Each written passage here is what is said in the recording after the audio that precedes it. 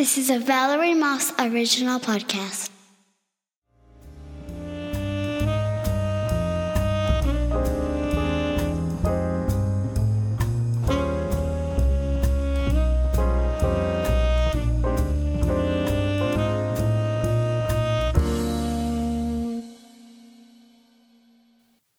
Chapter 23, Sharp Scissors Sheared.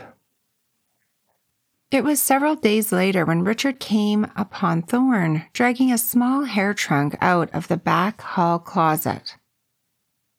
He had been out in the fields all day and his boots were marred with spring mud, so that he entered the house through the kitchen and went straight to the back closet for dry shoes. There he found Thorn shoving and pushing at the trunk. What on earth are you doing, Cricket? I thought it would be easier to pack this if I pushed it out into the hall. Who's packing it? I am. Who for? Myself. I'm going to boarding school. Richard put an end to the trunk moving by sitting down on the trunk. Who said you were going to boarding school? I said it. Thorn blew the dust off her hands with remarkable coolness, but she avoided Richard's eyes.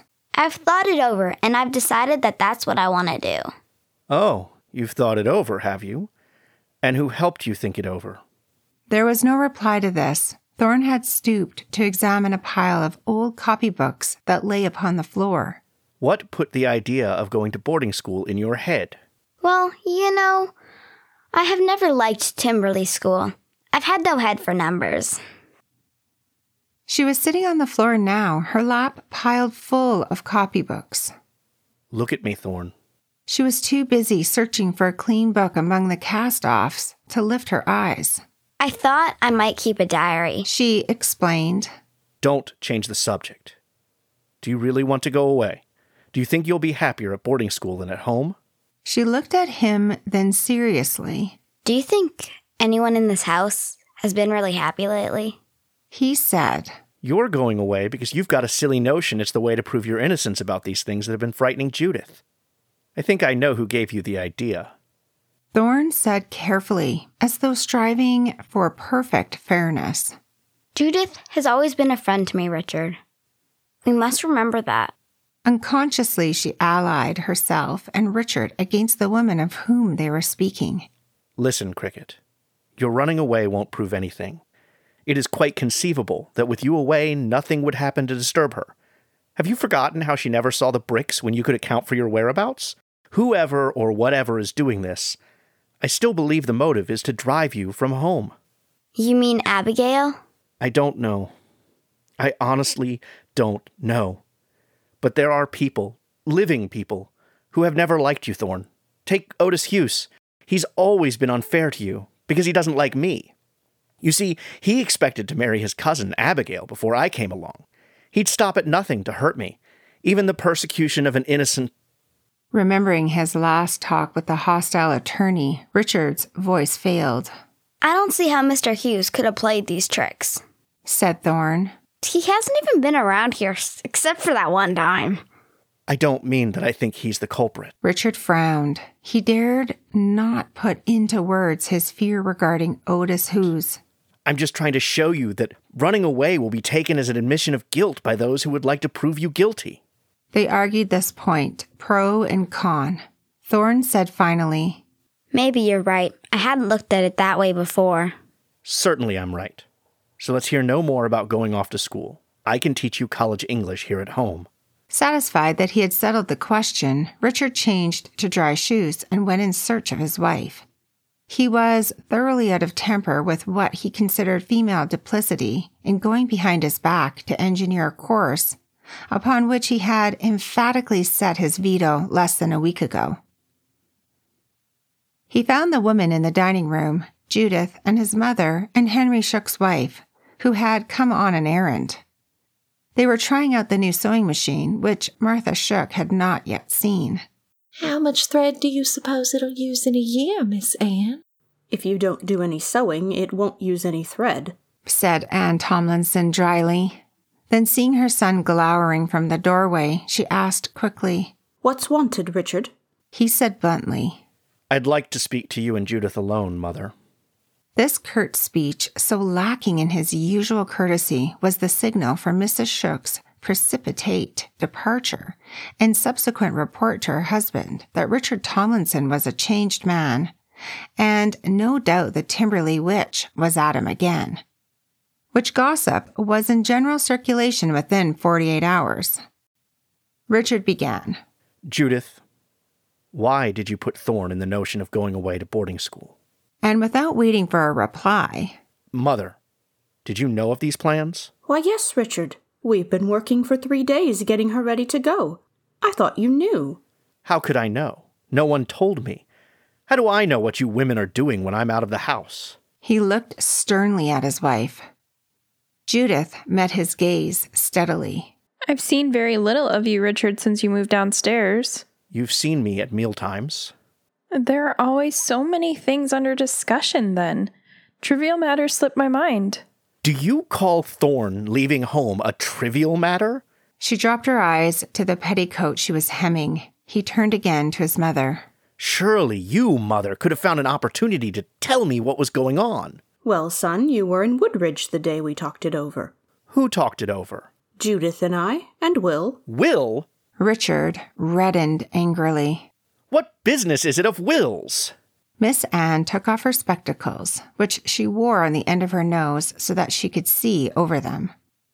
What she was about to say troubled her, not for its import, but for the effect it would have upon her son.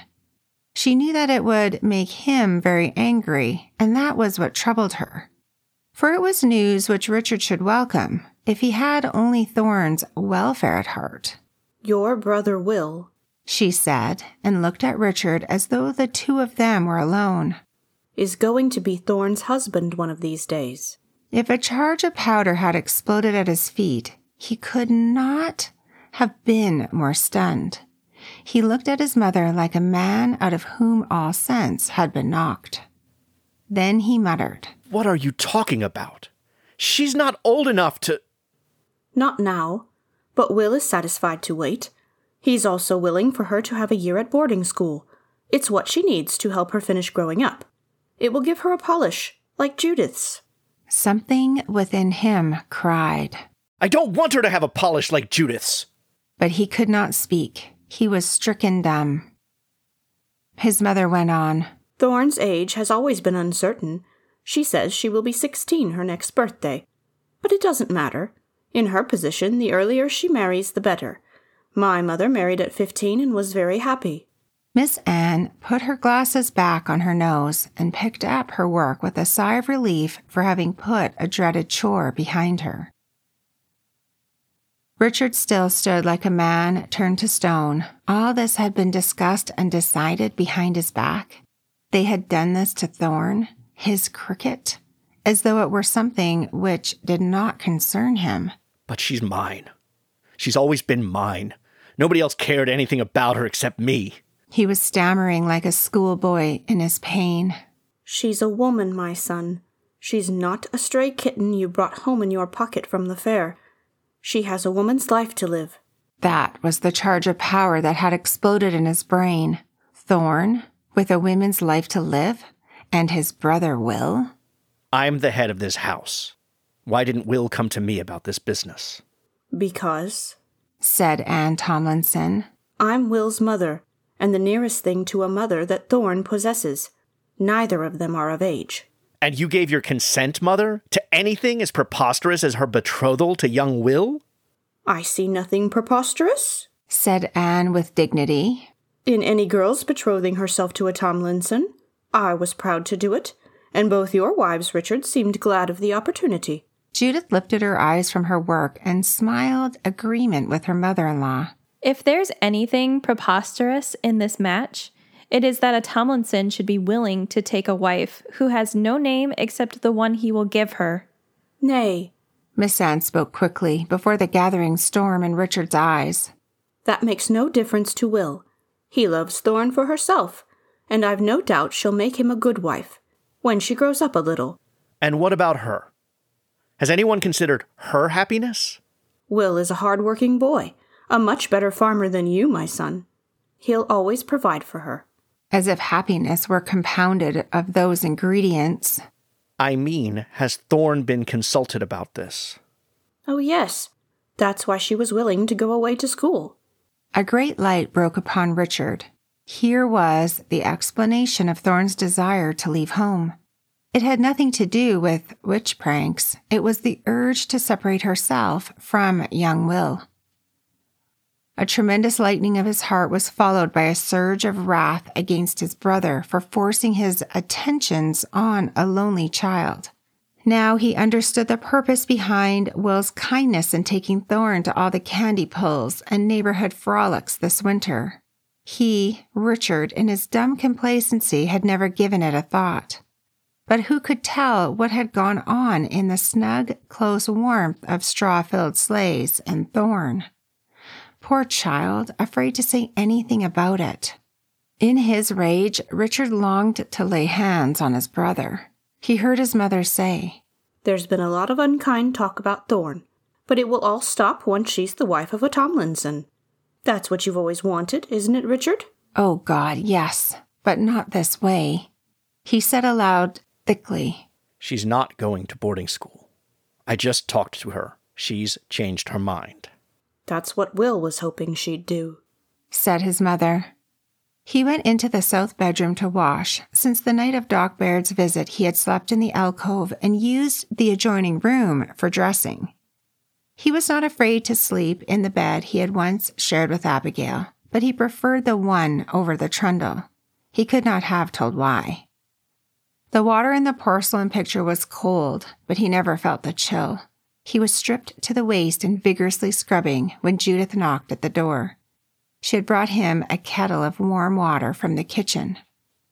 He paused in his ablutions and waited silently while she tempered the icy water in the bowl, then plunged his hands into the grateful warmth of the heated suds without even a word of thanks.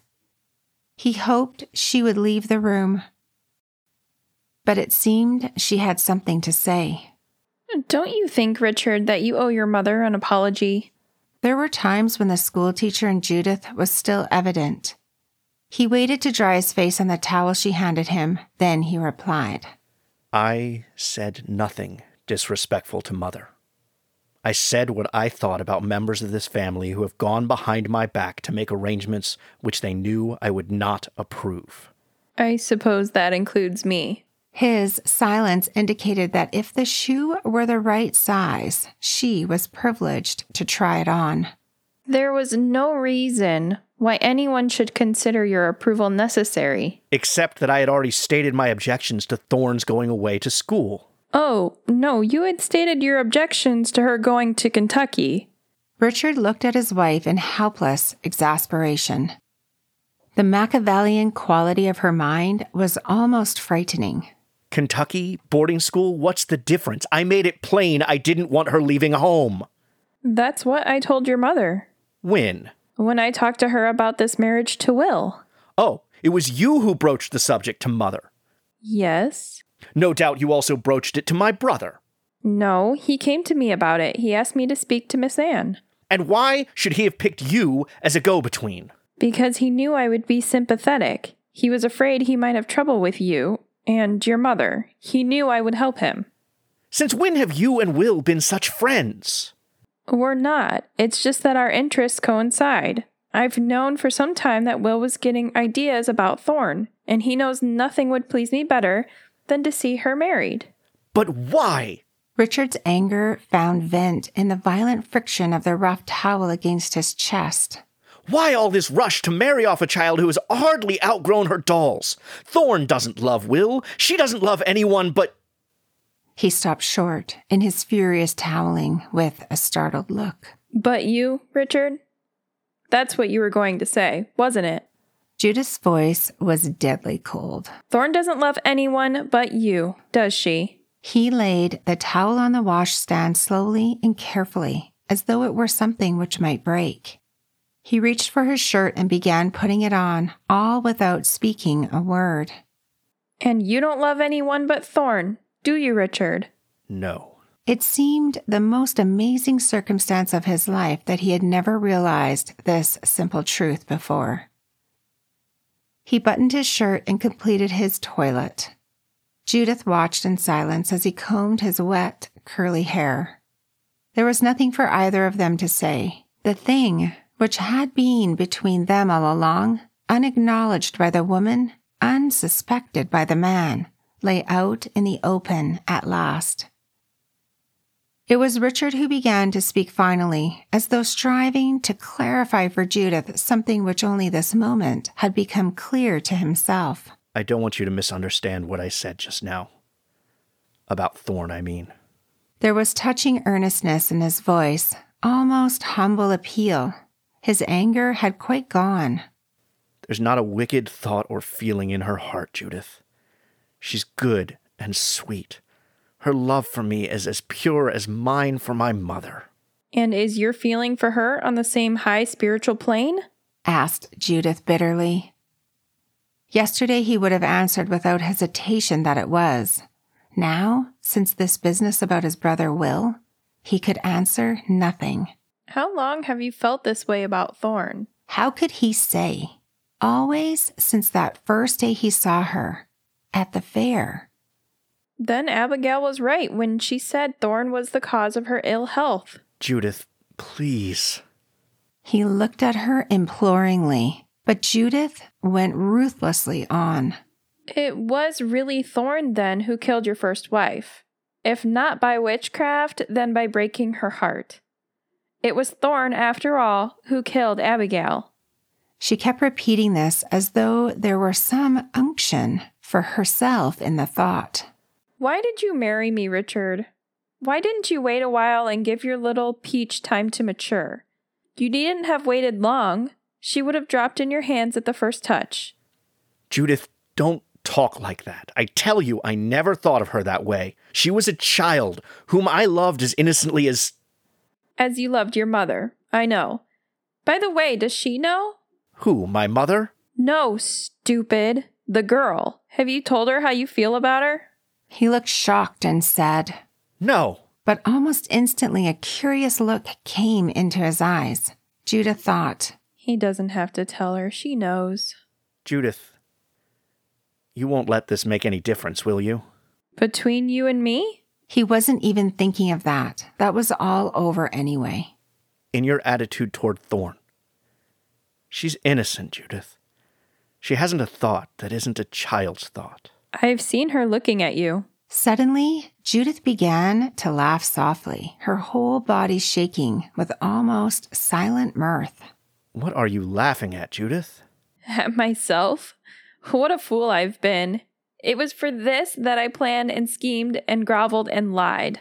There was something frightening in her strange, unseemly laughter. It mounted hysterically. It was for this that I spent hour after hour in this sickening room with a whining invalid. It was for this that I... She stopped, as short as though a band had tightened about her throat, cutting off her breath. Her hands went to her neck, plucking at the velvet ribbon, but her body still shook with soundless mirth. Judith, stop it. Richard took her by the shoulders and set her down in the low rocking chair. He did not like the look in her eyes. She had had that look a week ago when it had been necessary to summon the doctor. Sit still while I get your smelling salts. She looked at him mockingly. I'm not fainting, Richard, not this time. But he hurried away, alarmed and remorseful for what he had done. Judith sat very still in the rocking chair. It was the same chair in which she had once sat by Abigail's bedside. She could almost see the emaciated figure propped up in bed, cutting out quilt pieces with a pair of sharp shears. You think I'm crazy, but you'll see. The eerie voice was only a memory, but she could almost hear the clean, sharp sound of the scissors as they cut through the pieces of silk.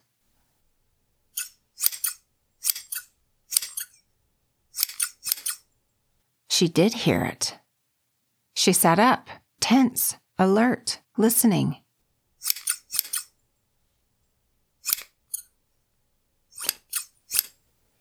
The sound of scissors cutting briskly through fabric was quite distinct. Cold seeped upward over Judith's body like the rising waters of an icy flood. This was the room in which she had seen the bricks fall. This was the room in which, only the week before, she herself had been seized in a weird attack. She started to rise and leave the room. She found she could not move from the chair. Cold sweat poured from her body. The sound of scissors was very sharp and brisk now. A voice called, Miss Anne, are you in there? And Thorne appeared in the open hall door. Oh, I thought Miss Anne was in here. She seemed disconcerted at sight of Judith. Judith looked at her in silence. What's the matter, Judith? Are you ill? Stop it. The words burst from Judith's stiff lips. Stop what? The scissors. What scissors? You know what scissors. Judith gripped the arms of her chair as though trying to rise. And make them stop that noise. Thorne stood very still, listening. I don't hear anything. To Judith, the sound of the scissors seemed amplified. She could hear them cut rapidly through a whole length of cloth, then pause, then start again. There was no one in sight but herself and Thorne. There were no scissors in sight at all. She cried. You're doing this. It's another of your tricks. But you can't frighten me to death as Abigail was frightened. Stop that noise before I scream for Richard. But I'm not doing anything, said Thorne. You're making that sound. I suppose ventriloquism is among your charlatan's talents, but you can't deceive me. You're dealing with an intelligent woman now, not a crazy fool. Richard came into the room with Judith's smelling bottle. He looked from one pale face to the other and asked, What's the matter? Judith pointed to Thorne and said, She's at it again, Richard. Thorne said, She says she hears scissors going. Do you hear anything? Richard listened, then shook his head. Mother may be sewing in the next room. Your mother is in the dining room. Richard opened the door connecting with the front room and looked inside. There was no one in sight. I don't hear a thing, he said. Judith's voice rose shrilly, accusing Thorne. Richard handed her the smelling bottle, but she thrust it aside. She continued to hear the scissors very clearly.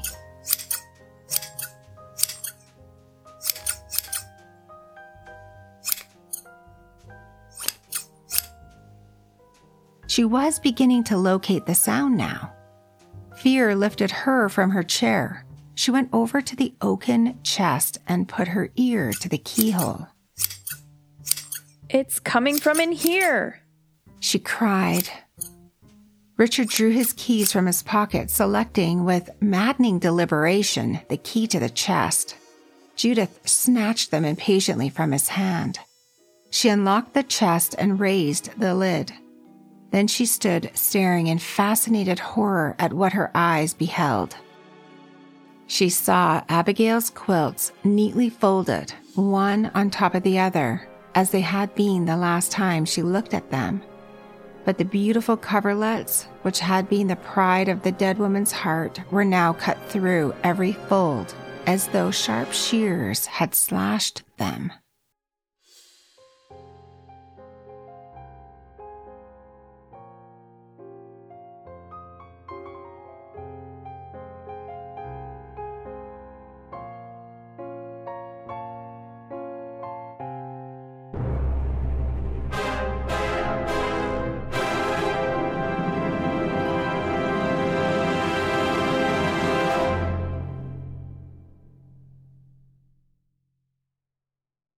Stay tuned to the end of the show for a preview to next week's episode.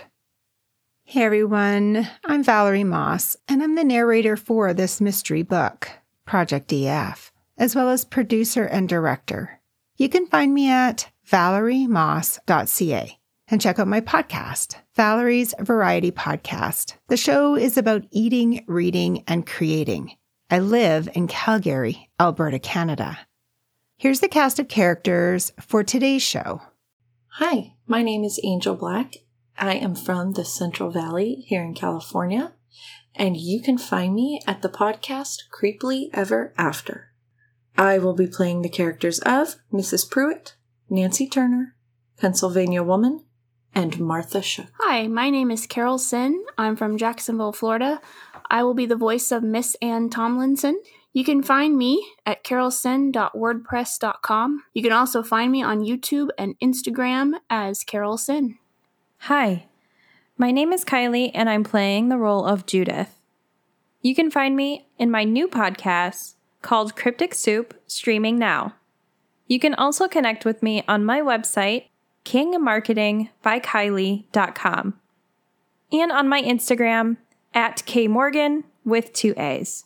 Hello, my name is Linda Moss, and I was on my mom's podcast, Valerie's Variety Podcast. We did a few episodes together of London and Mom. Anyway, I did Thorn, aka Cricket, on Project DF, not known as I'm not telling the real name. Thank you. I hope you like listening. Bye. Hey, everybody. My name is Rafe Telsch. I'm from Roanoke, Virginia, in the United States, and I am the voice of Richard Tomlinson. You can find me on the podcast Have Not Seen This.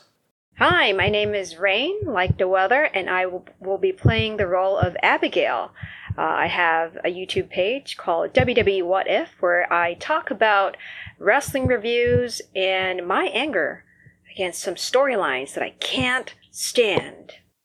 Music for this show is by Text Me Records and Leviath, called The Black Cat. Cover art image by Danny Muller. Podcast trailer and cover art designed by me, Valerie Moss. Here's a preview for next week's show.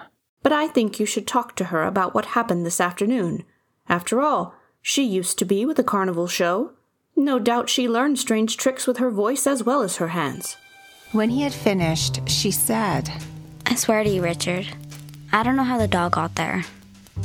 But if Abigail saw it, she probably died believing that I murdered her. She paused, as though reliving the darkest hour of her short life. I wanted to die, but I couldn't. I wanted to run away. There was just no place to go.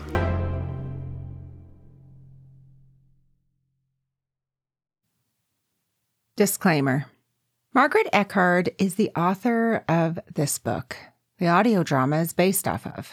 Copyright 1941 by Doubleday Publishing House, now owned by Penguin Random House, who only supports current authors, who checked all available resources and directories for literary rights agents and contacts, and found nothing. We tried to track down errors of Eckhardt's, but to no avail. We reached out to the Indiana Library, who houses the largest amount of articles of Margaret Eckhart. They provided us with a renewal ID, R579915, and had consulted directories for her heirs and contacts. However, found nothing beyond Doubleday Publishing House, which was a dead end. We searched extensively for the copyright holders of this book to get permission to make the audio drama, but were unable to find them, and if anyone has any information about the copyright for the book or the rights holders, please reach out to me.